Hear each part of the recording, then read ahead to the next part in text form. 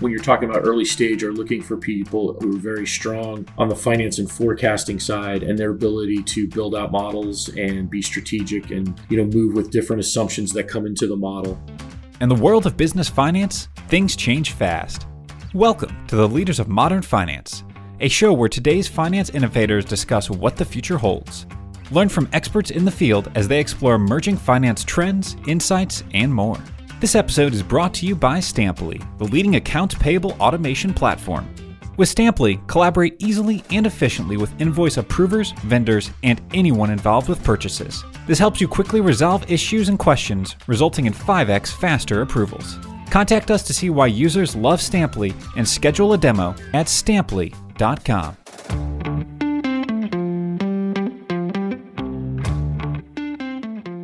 Hello there, my name is Derek DeWinter and I'm the co-founder and president of the DeWinter Group. We are a finance, technology, and HR search firm with lines of business and consulting, project and interim placement, contingent and retained search. We have 3 offices in the Bay Area, Oakland, San Francisco, and Silicon Valley. And as of last week, have been in business for about 21 years, a little over now. Today we are going to be addressing probably the number one, certainly top 3 question that we get asked as recruiters. And that is, what is the best time to begin hiring for leadership finance and accounting positions at an early stage company? To help me dive into that question, I'm going to get the help and the great pleasure of speaking with my co-founder, friend and business partner, Mike Tomasello. I'll have him introduce himself shortly here, but to give some sort of point of reference, Mike and I collectively have about 50 years of experience in recruiting, have placed hundreds and hundreds and probably into the thousands of people throughout the Bay Area. And this question that we are going to be addressing today has probably been asked of us several thousand times over the course of the past 25 years. And it's never exactly a one-size-fits-all response, but we'll dive into it. And Mike, maybe a little bit about yourself before we get going. Sure. As you stated, we founded the firm about 21 years ago. And since then, we've been focused on recruitment in the finance and accounting arena.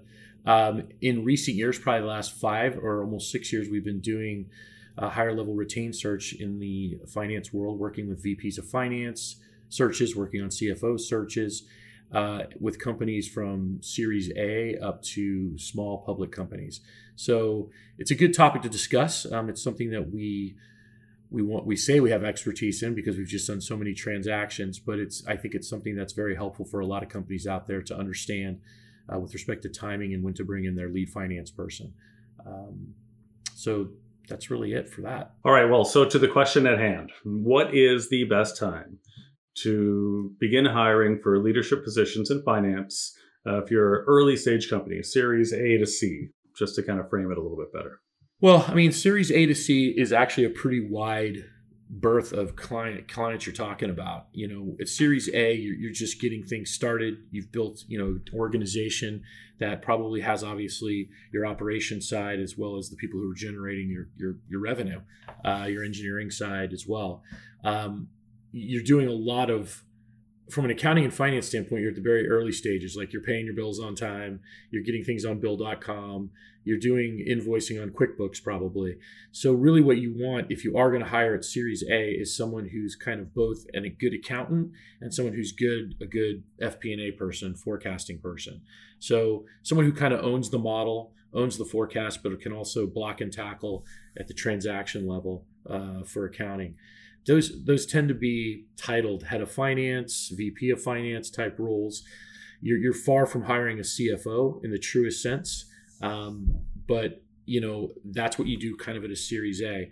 Around Series B, you start delineating between the accounting function and the finance function. You may bring in someone who's a very light kind of controller who's just doing your accounting and your reporting, and then there's someone who's doing your finance and owns the forecast. So that one role is now split into 2.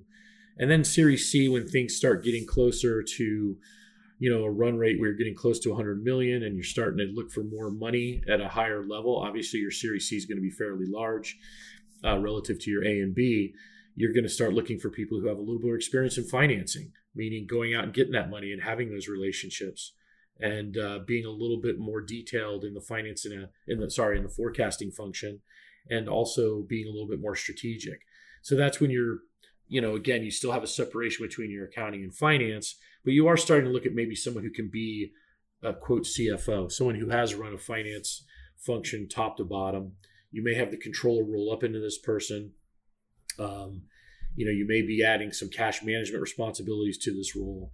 Not necessarily the person who could take you public, depending on how big you are. But the one thing that we have seen change in the past few years is that, a Series C company could be a $50 million company. It could be a $200 million company. It really depends on where they are in their life cycle. And that tends to dictate when they bring in a true CFO.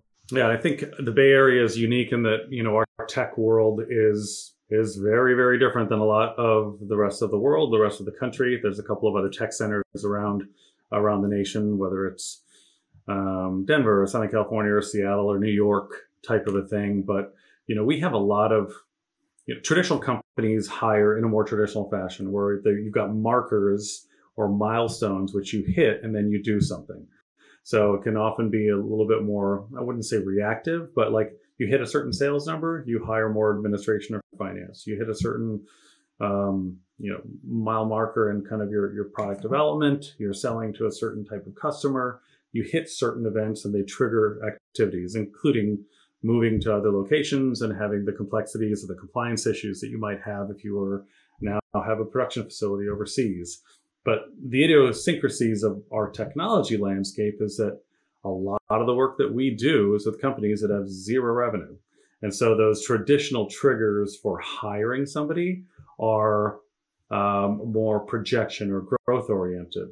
And a lot of Series A to C companies, you've got new founders, maybe first-time founders, maybe second-time founders, and board members are VCs. You don't have a lot of independent board members. And those VCs are very growth-oriented individuals. They are forward-looking.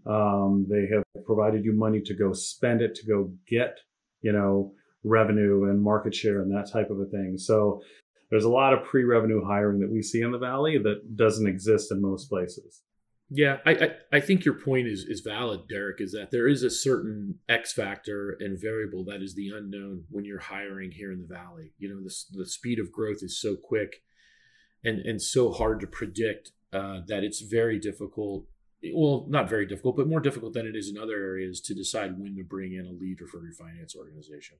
That's for sure. I think one of the other things that you see in a lot of boards, particularly as you start getting more serious investment, is you get more serious people in the room every quarter.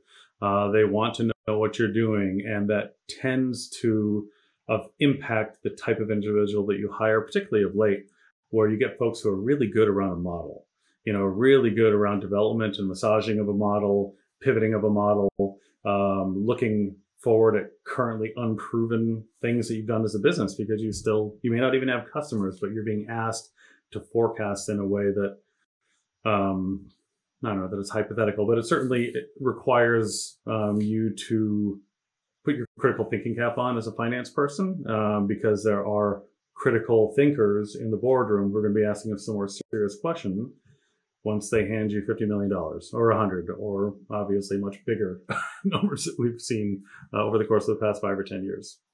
Mike, you touched upon this, or made a quick reference to it, is, has this first in finance hire changed in profile over the course of the past 5-10 years? I mean, the profile has, in some ways, yes, and in some ways, no. I mean, I think people, when you're talking about early stage, are looking for people, like I mentioned before, who are very strong on the finance and forecasting side, and their ability to build out models and be strategic and, move with different assumptions that come into the model.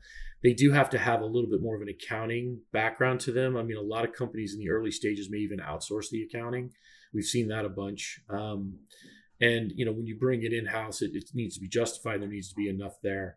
I think when you start talking about things that are getting closer to a liquidation event, when you're in the Series D, Series E range, and you're looking to do an IPO, the skill set does change. I mean, you go from someone who's very strategic. There's always a strategic person in that role, but you go from someone who has a little bit more experience running a public company, which requires a different skill set related to Wall Street relationships, the ability to manage the expectations on the street, the ability to run an investor relations organization, have someone who's a little bit more of a sophisticated controller who's managing the SEC reporting requirements, the regulations there, the SOX reporting. I mean, it becomes a much bigger role with broader responsibilities that are actually less technical and kind of more relational and strategic. So you definitely see a difference there when you go public.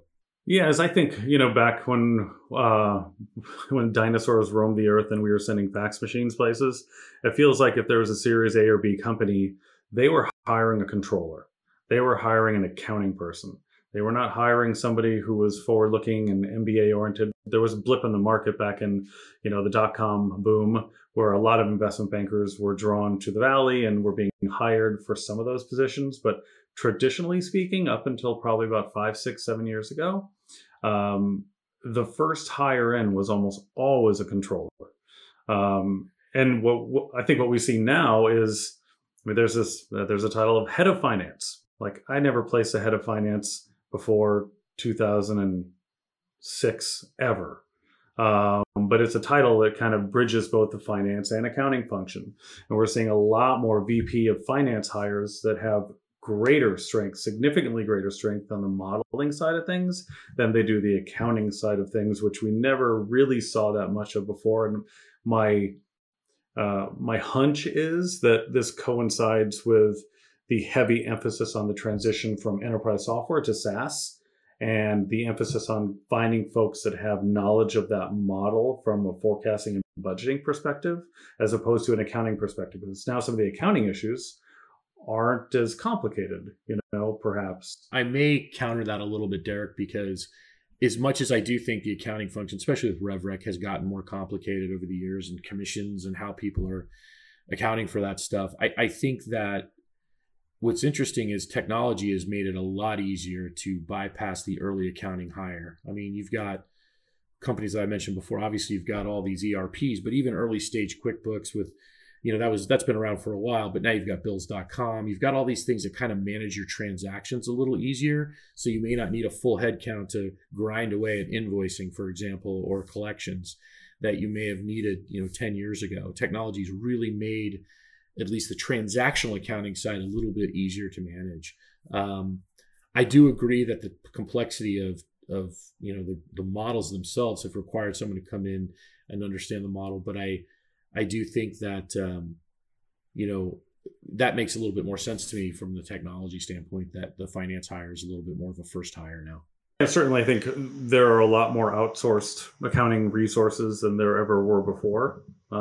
Fractional relationships with companies that have CFOs and accounting folks, and even some really strong accounting firms that have an outsourced function in addition to their audit, review, and tax and compliance functions. So,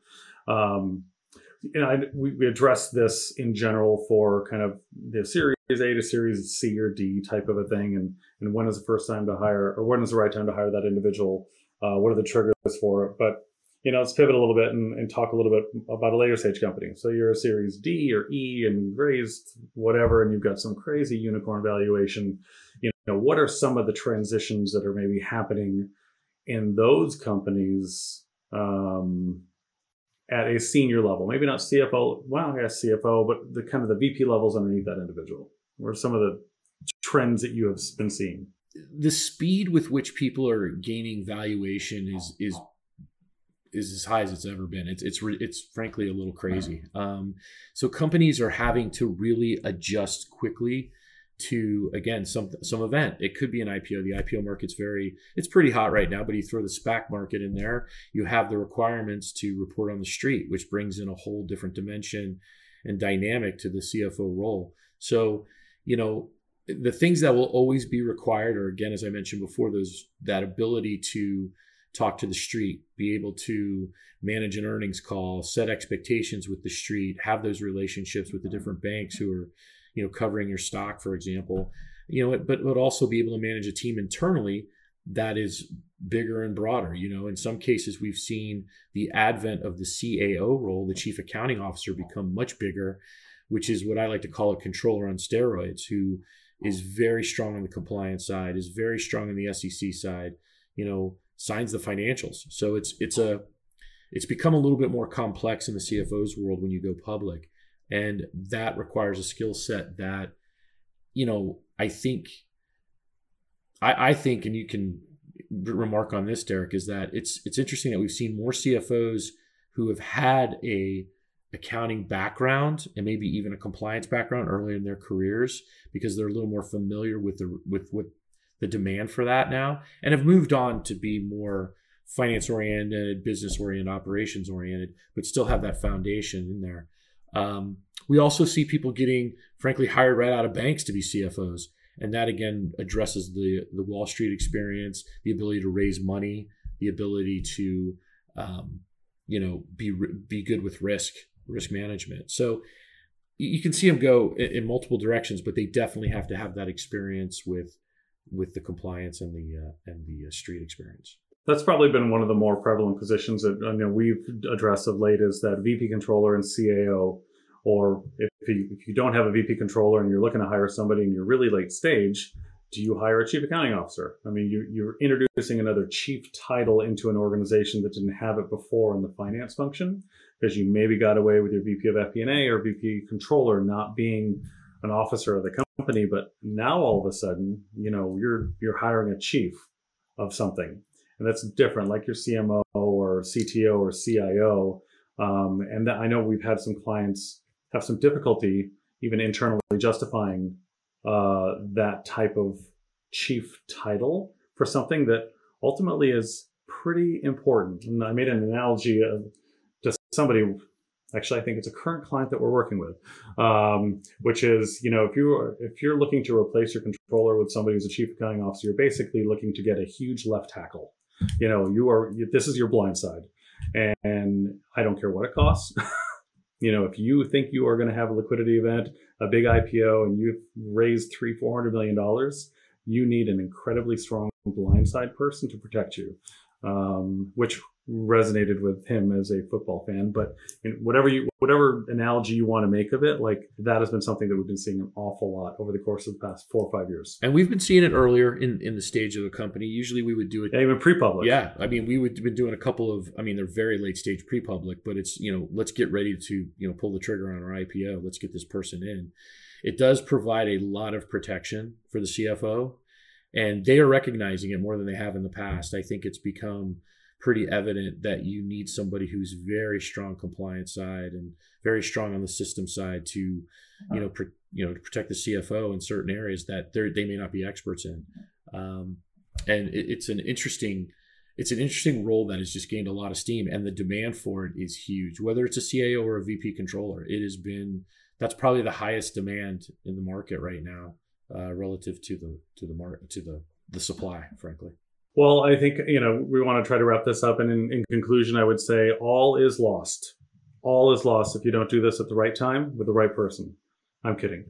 You can always make changes to any sort of decisions you make. You're not, your feet are not going to be in cement, loaded in the spot that you can't move from. But I think one of the difficulties is doing something that you've never done before. And a lot of founder-led companies who have not done this before are really great at engineering and really great at creating product and really great on the technology side of things. Finance is a bit of an anomaly, and not an anomaly. It's not known to them. They're unsure of it, and so I find that is often something that they are very reticent to hire for. And just because I love analogies, if you feel like you've hit a milestone where, like, we really need somebody, the chances are you've needed them for longer than that moment. It's like being thirsty. If you're thirsty, you're already dehydrated, and so the impact of not having somebody strong by your side in the finance and accounting function has already been felt by your organization. So once you've made that decision, it's great to gather as much information as possible and execute on it soon, because you really already needed that individual. So just a slight word of advice. Mike, any closing thoughts? If nothing else, remember this? No, I don't have a bomb for this one. I usually have a great, drop a bomb in the conversation, but I don't this time. I mean, I think I think I will say I do believe boards and founders have become a little bit more savvy because they do reach out to people to find out when the timing is right. Obviously, we have a lot of case studies to pull from to help these people out.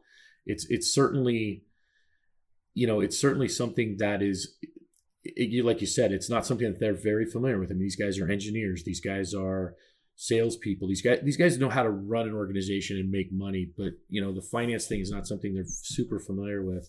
And if you have questions, people should reach out. They should reach out to their VCs. They should have their, reach out to people who really can help them target the right time and opportunity to make the moves on this stuff. Like us. Wink, right? Wink. But it's good. I mean, we're a great resource, to be honest. So. Yeah, I know. We've done this a couple different times. I guess the one thing that I might tell folks is, try to provide yourself some sort of flexibility in your hire. You can always make changes to what you do in terms of a hire, whether it's hiring above somebody or below somebody. And I know that's not a popular thing to think about, hiring above someone, but things change. We're in as dynamic a marketplace as there is in the world from a business perspective. And, you see companies with hockey sticks going up and to the right, and the person that's right today may not be right in 2 years. And I wouldn't try to overthink preparing for what your organization looks like in a couple of years. I really strongly encourage most founders or most hiring managers to think, what are my most immediate needs today? What are my most immediate needs in the next 12 months? What keeps me up at night? And that's the type of person that I want to try and go look for, as opposed to something in the future. So too far in the future, at least.